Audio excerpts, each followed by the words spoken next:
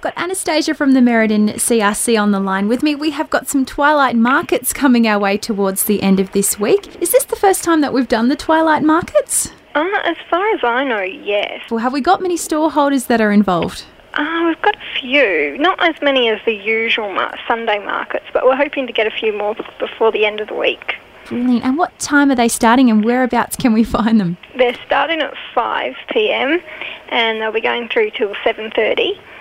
And it's going to be on the corner of Barrack and Queen, like they usually are, around the CRC. Yeah, wonderful. And any special things for the kids?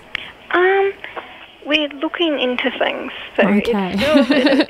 Well, it should make for a great time out. And I know that with the Sunday markets that the CRC are often looking for buskers and entertainment, so the same goes for the Twilight markets? If there's anyone there that wants to come and show us what you've got, and that we're more than happy for that. Get in contact. Well, we've got some good local musicians in town, so hopefully some people put their hands up. And is there anything else about these wonderful Twilight markets you'd like to get across on the air? Oh, well, there'll obviously be the CRC's barbecue, so free dinner there too. No need to go out for dinner.